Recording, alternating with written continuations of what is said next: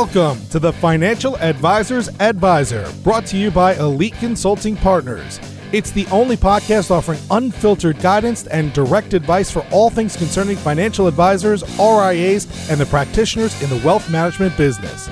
Learn more and subscribe today at eliteconsultingpartners.com/podcast. And now, here's your host, the Financial Advisor's Advisor himself, Frank LaRosa. Hey everybody, welcome to our podcast. This is Frank LaRosa, the CEO of Elite Consulting Partners, and I am the Financial Advisor's Advisor. And as always, and sometimes in disguise, with the Santa hat on today, is my trusted COO, Dale Dempsey. What's up? Ho, ho, ho. Merry Christmas. And jingle all the way. Good to have you. Good to have you here. Great to be here. We spent a lot of time together last week. We did. That was crazy. So we missed an episode, had great client advisor meetings, met with a firm as well out there in California. Really spent the whole week traveling the seaboard from San Francisco to Los Angeles, and then I think it ended in San Diego. Yeah, logistically, I think we didn't quite do it the right way, but we got the job done. But before we sort of get into it, I wanted to just welcome everybody to the show. If you're new to the show, thank you so much for joining us. If you are a returning podcast listener, thanks for coming back. Again, we did not put out a podcast last week because we were running the roads, basically the west coast of California. Thought we were going to escape the East Coast rain, but we weren't having any of that.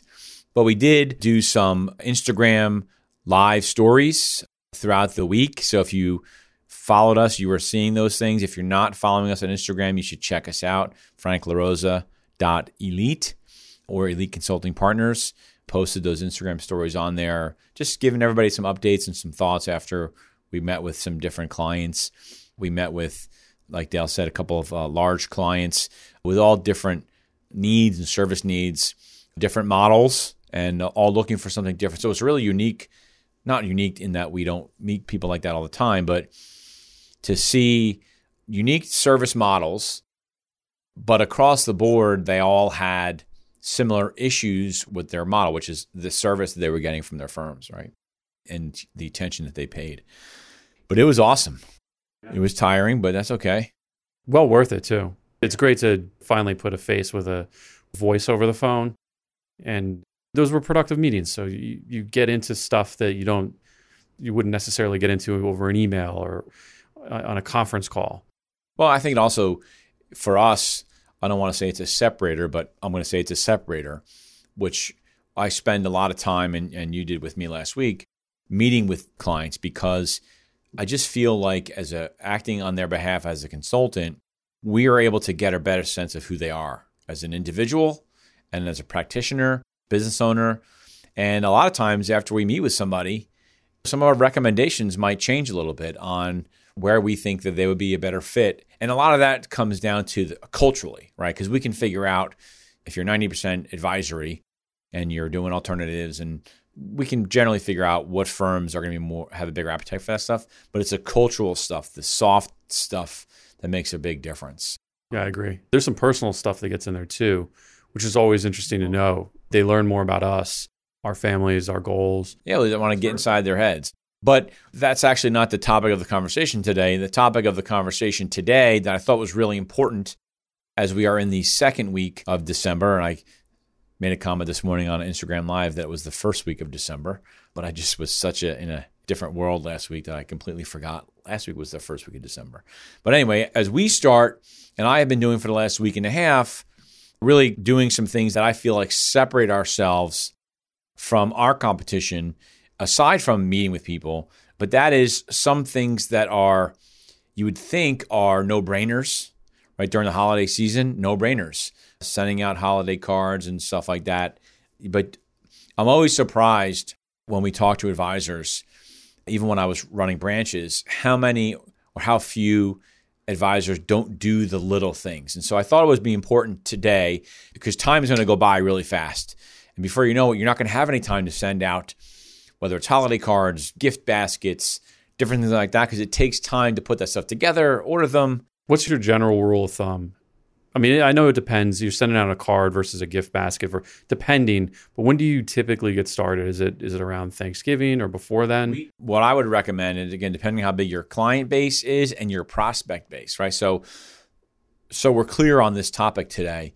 When I refer to a client, it's prospects also, because you're trying to separate yourself from everyone else.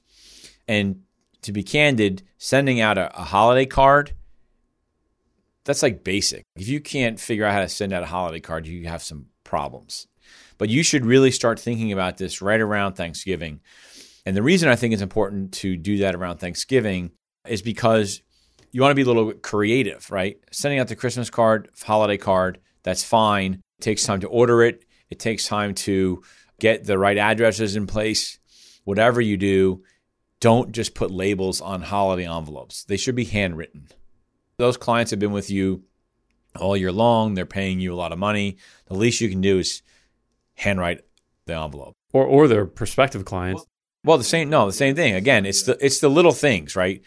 It's funny. We were at a hotel just outside of San Diego, the Fairmont Del Mar, and we talk about the little things. It's a great hotel, and I stayed at lots of nice hotels, but we came back to our rooms, and they had our iPhone cords wrapped up.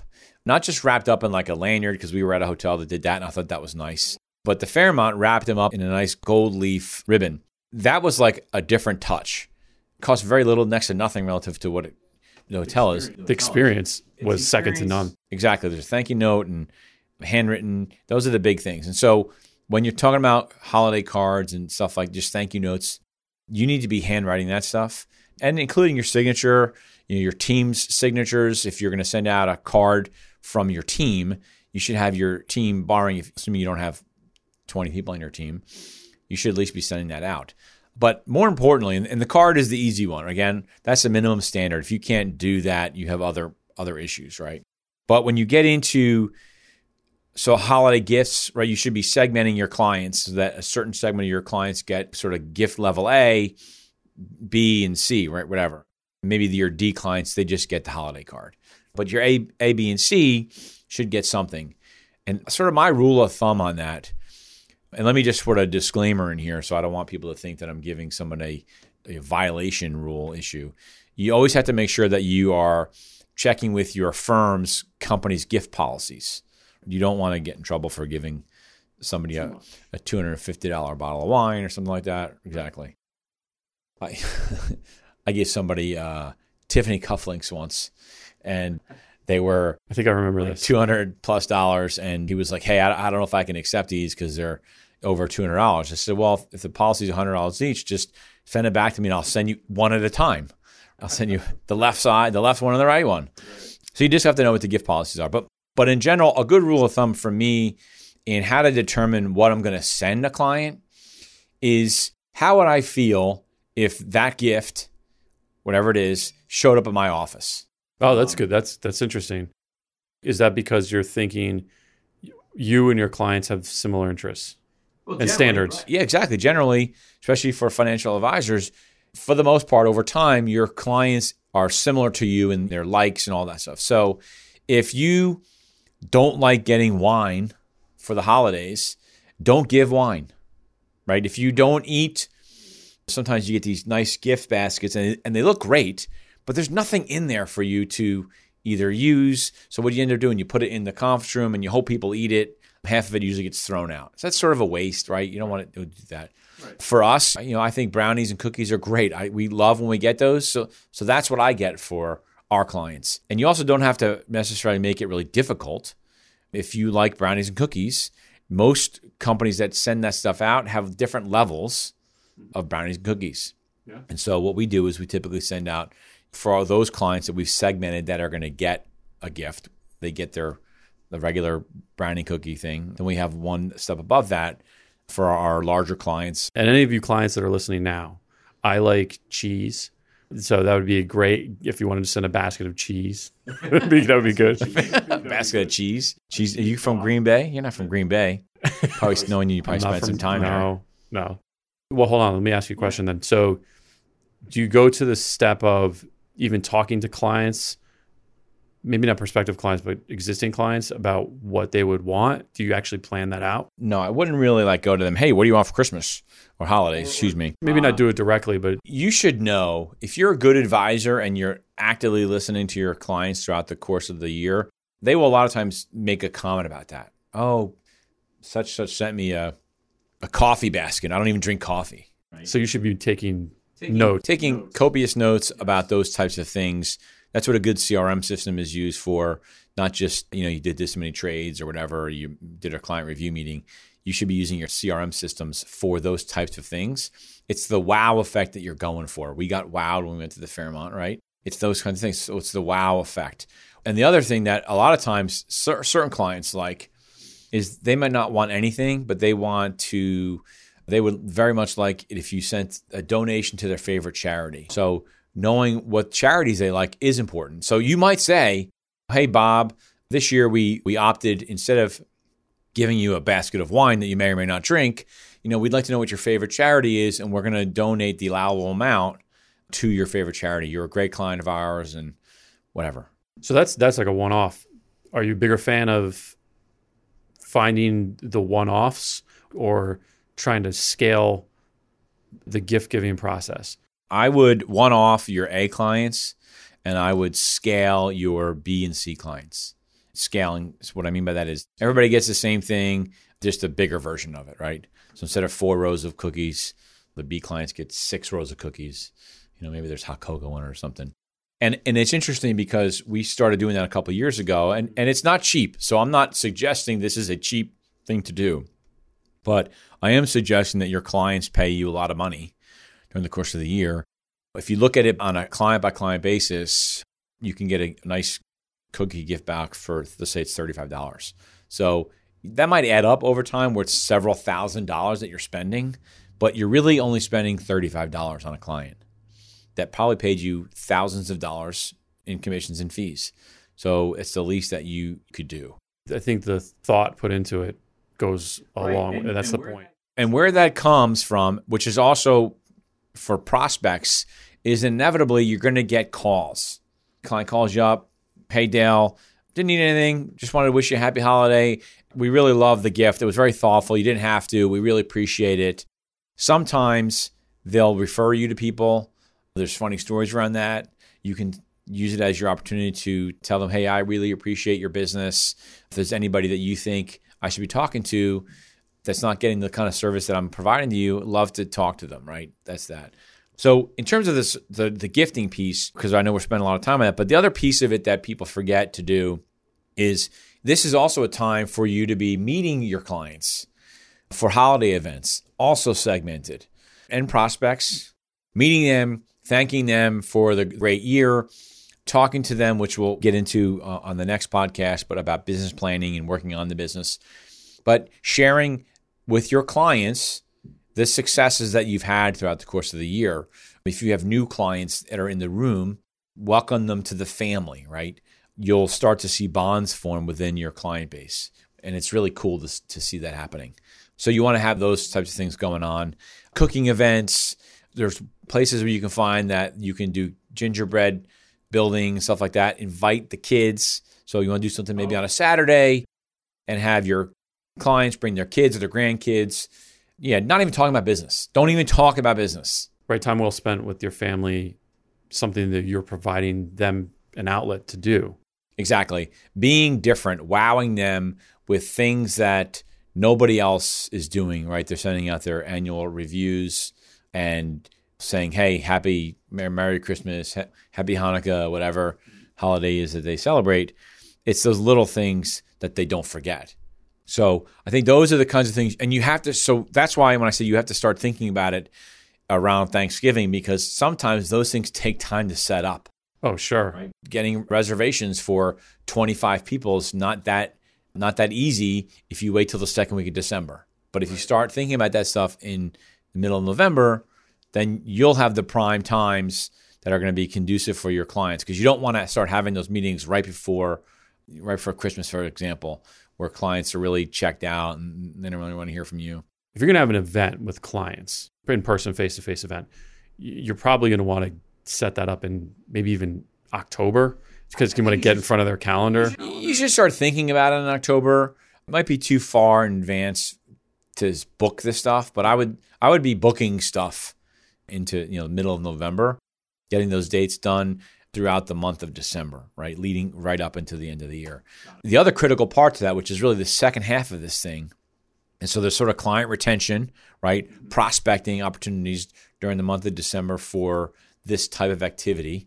The other thing that we see a lot, specifically with our clients that are looking to make a move, so clients are at this point in time, if you're an advisor that you've figured out the firm you want to go to and you're going to be moving in January, February, March, whatever it is. Or even if you haven't figured out the firm, but you've figured out mentally that you're leaving. And that there's the firm you're going to end up at has certain criteria and elements to it that you don't have now, right? It's a good time for you to set things up. By the way, before we get into that, I want to just remember, because I've seen a lot of advisors make this mistake, really more on the W-2 captive side. If you signed up for a pre-tax deposit, sort of AFG, pre-tax marketing money for your firm, I'm not a tax accountant, but most of the times you cannot roll that money into the future because it becomes a taxable event. You can't get the money back. So you have to be paying attention and make sure you know how much is in there before you lose it. You've been saving it all year long. Make sure you use it. You should also candidly be going to your managers and asking them for some support in some of these events. Some of your managers, if you're going to the higher end clients, your manager, if he or she is really good in person and with those clients, I'd invite the manager to some events, because when we get into the next topic, you might not want to have your manager there if you're thinking about leaving. But to your point, these events that we talk about that you're going to be going to are a great way to sort of start setting the stage for your potential move, right? So in talking about your business plan, you're reviewing your business with your clients, the successes that you've had, talk about where you're taking the business, that you're looking to, you're not saying, again, that you're leaving. You're not saying you're thinking about leaving. You're just talking about, hey, in 2020, one of my initiatives is to really enhance our service model by incorporating more technology or by whatever it is that you want to incorporate, right?